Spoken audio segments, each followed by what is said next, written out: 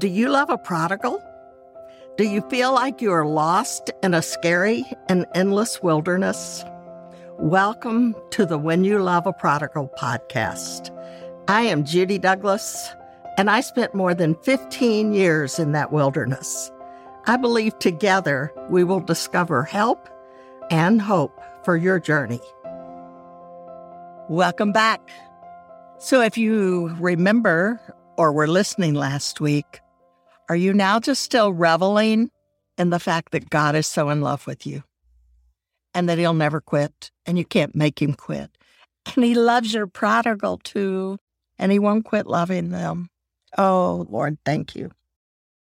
Starting with something a little hard here. We recently had another suicide in our praying community. This kid wasn't on our list, and we didn't know we needed to be praying for her. We've had a few others as well. Every one of them breaks our hearts. One of the others was my prodigal's roommate. I'd tried to call my son to make sure he was up for an appointment he had. There was no answer. So I had gone to their house, which was 2 blocks away, to wake him up.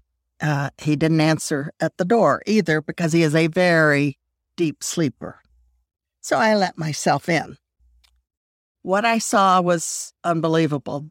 His roommate was hanging from the loft in their house. I woke my son. We wept, called the police, and spent the day basically dealing with this. His mother came, and is all a very, very hard and tragic thing. I spent time with his mother later, and the tears that she shed were great. But it makes me not only sad, it makes me angry. Our enemy, the evil one, the devil, is truly a roaring lion seeking to devour our loved ones and us. He comes to steal and kill and destroy, and often he gets them to do it themselves. It's a hard thing. We know that God has promised to never leave us or forsake us, and Jesus says he will be with us always. But sometimes the Lord seems far away, and the pain is very present. I am grateful that God the Holy Spirit actually lives in us. He is the means by which we are never abandoned, never left alone, never forsaken. And he does many tangible things for us, including the promises that I'm about to share. Promises like these carry us through this wilderness journey, enabling us to trust God even in the darkness. He convinces us of sin. A primary purpose of the Holy Spirit is to convince us of our need for God. Jesus said, "But very truly I tell you, it is for your good that I am going away.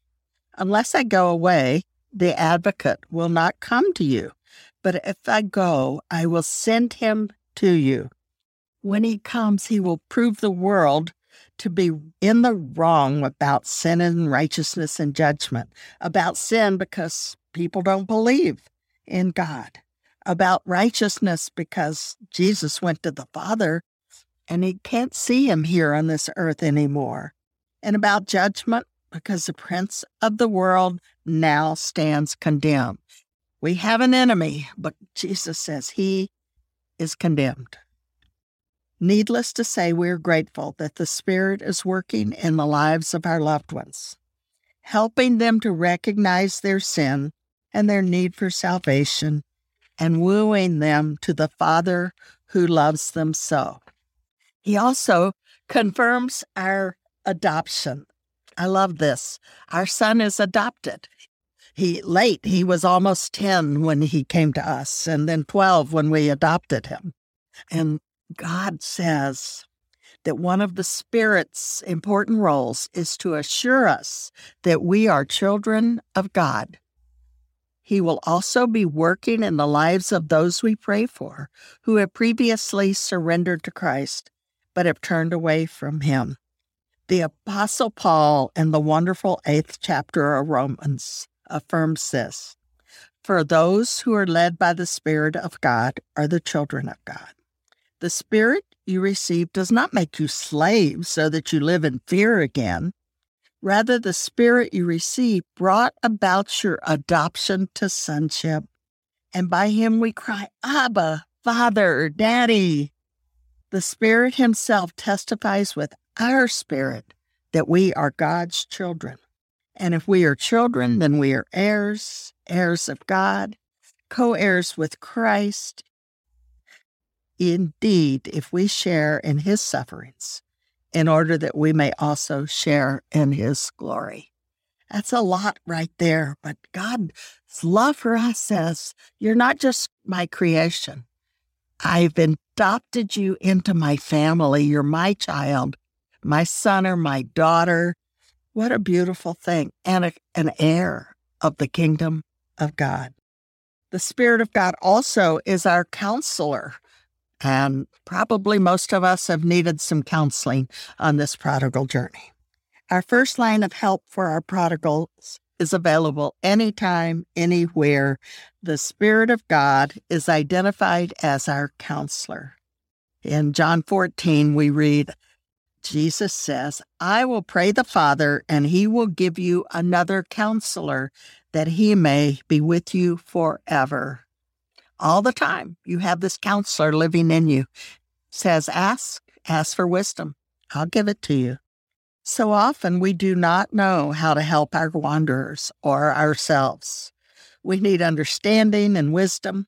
Just think, we have available to us God himself to advise us, to help us to listen well, to guide our words and our actions. Often he will use human counselors in this process, but he will also speak directly to us at a time of great need. For me, these wonderful gifts and others from the Spirit provide one more reason why I can trust God in the life of my loved one and in my own life. And did you know there is observable evidence that our trust is growing? How can you know that you're trusting more? Well, probably you can identify with this. There are times when I am a little whiny. So many projects. The house is a mess. People have needs. I'm tired. All I can do is the next thing. It's hard to catch up, much less get to the things that need to be done, but aren't essential right now. Little inconveniences are annoying. See, I'm pretty whiny. Recently, when I was in a whiny state, I read a chapter on gratitude in Brennan Manning's Ruthless Trust and was sharply reminded of a lifestyle I have mostly been able to choose lately, gratefulness. But I sometimes forget it in the wilderness journey and the whininess. Perhaps your prodigal has worn you out as well. As we have been looking at all the substantial reasons why we can trust God, even in our difficult journeys with our prodigals, we can benefit from some solid evidence that we are genuinely growing in that trust. Manning suggests this. The foremost quality of a trusting disciple is gratefulness. Gratitude arises from the lived perception, evaluation, and acceptance of all of life as grace, as an undeserved and unearned gift from the Father's hand. Consider these characteristics of gratitude. Brennan Manning tells me this. All means all. It is easy to make a list of all the blessings, the good things in our lives for which we are grateful. It would be a good practice to do that every day. But the kind of lived out gratitude that is proof of our trust in God will include saying, thank you, Lord, for everything, including those things we prefer were not happening, even for the pain caused by loving a prodigal. Gratitude pays attention. The busyness of life, the bombardment of messages and our culture, the challenges of choices of the one we love, all distract us from an awareness of our God who is active in every detail of our life. A heart of gratefulness stays aware of God in the beautiful events and joys and in the difficult circumstances and experiences. What kind of gratitude pays attention? This kind of gratitude pays attention to what He is doing, what He is saying, and how He is working. Gratitude is also catching. You know those people you don't want to run into, the complaining, whiny ones who pass unto you their negative, ungrateful attitudes? But you also know the ones who, in the midst of difficulties and disappointments, still exude joy and gratitude. You love to be with them, and perhaps you even catch some of that grateful spirit. We tend to think that only joyful circumstances will make us thankful. In reality, joy in any circumstance, good or bad, comes from an already grateful heart. I love this. The theocentric character of gratitude is anchored in trust that there is someone to thank. People who don't know our God will often say thank you for no good reason that we can see, because they don't know the God who made something possible for them. The word theocentric, his word that he used, means having God as the central focus. We have certainly endeavored to do that today. We have affirmed that God is God and He is good. He loves us and He has given us all we need in Jesus and the Holy Spirit. Hopefully, we have begun to see that God is totally trustworthy. He provides for us, meets our needs, stays with us, gives us strength and perseverance and wisdom and hope. As our trust expands, so will our gratitude. We will increasingly choose to give thanks in all circumstances. I love this thought from Brennan Manning: to be grateful for an unanswered prayer, to give thanks in a state of interior desolation, to trust in the love of God in the face of the cruel circumstances, obscenities, and even commonplaces of life, is to whisper a doxology in the darkness, to praise God even when there's darkness all around and we can't see the light and we can't see what to hope for. Can you do that? Can you whisper a doxology in your darkness? When we trust, we will give thanks. What are some other signs of growing trust? We've reflected on why we can trust God and evidence that we trust Him. How do we trust Him? Let's see. What do I have faith in? Faith is confidence in what we hope for and assurance about what we do not see. Faith in general has been defined as the persuasion of the mind that a statement is true. So here is the persuasion of my mind, my reality. I know I am saved by faith and I live by faith. When it comes to a hard place like loving a prodigal, I believe God can do anything. He can save, restore, rescue. I do not doubt that. But will He? Can I trust Him? What can I dare hope for?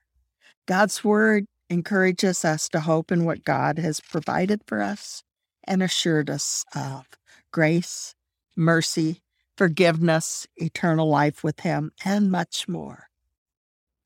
When it comes to my prodigal, though, my hope is more immediate: repentance, return, and reconciliation. I hope that God will do what I want in the life of my loved one. Faith and hope create trust, and that is like a gift back to God. When we say, I believe you, and I am hoping in what you are like and what you've promised, I will trust. And that is our offering to Him, a trust that says, this I will do, Lord. Faith says, I believe. Yes, I know God is totally aware, completely compassionate, and all-powerful. I am confident that He knows, He cares, He is able. Hope says, I am hoping God will take all this pain and all these bad choices, all the worry and fear and hopelessness, and redeem it all, bringing His good out of this bad, these years of bad. Trust says, no matter how bad things are, I can believe, I can trust that God will intersect with this bad, engage in this pain, and accomplish what He knows is right and best. It may not be the outcomes I desire or hope for, but it is the outcome that God knows is right. God's love is the anchor. We can always trust Him because of His love for us. How do we know when we're trusting Him? What do our lives reflect when we're trusting Him? We'll be grateful. We'll be able to say, thank you, Lord. Let's kind of end this with a few people who have demonstrated this kind of trust. Job has said, even before he had the conversation with God, said, though He slay me, yet I will trust Him. Noah, by faith, Noah, when warned about things not yet seen, a flood that was coming, in holy fear built an ark to save his family. Abraham, by faith, Abraham, when called to go to a place he would later receive as his inheritance, obeyed and went, even though he did not know where he was going. Can you imagine saying, all right, I'll go, pack up, let's go, where are we going? I don't know.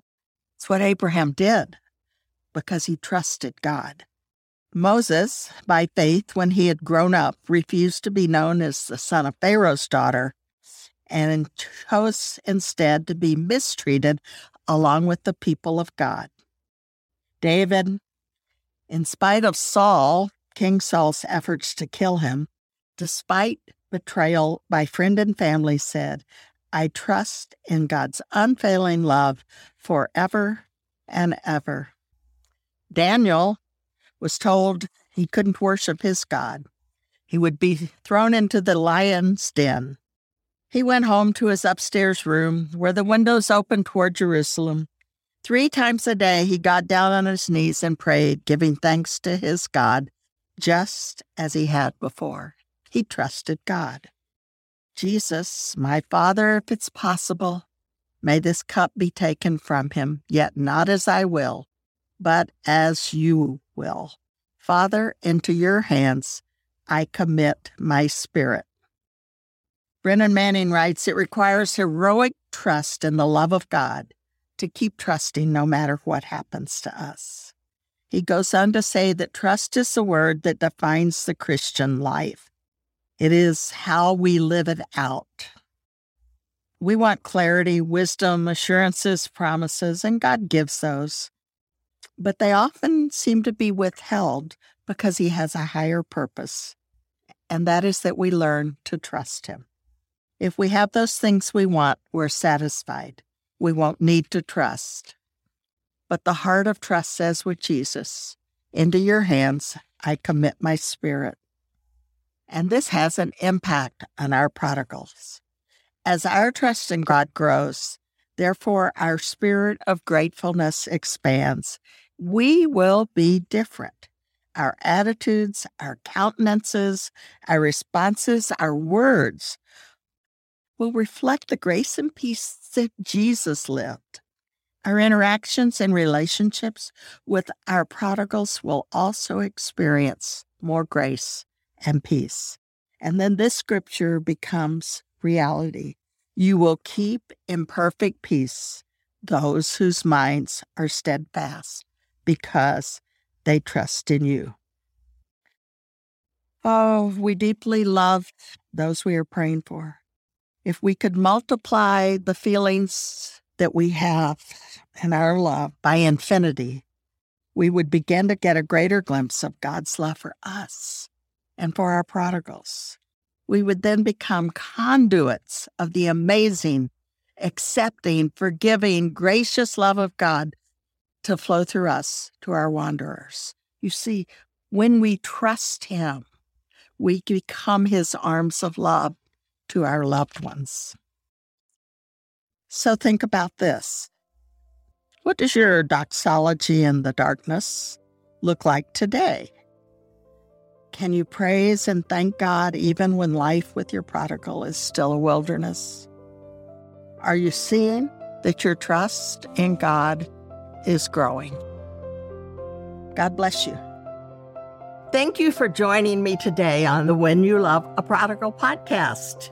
If you enjoyed today's episode, please subscribe, rate, and review the show on Apple Podcasts or wherever you listen.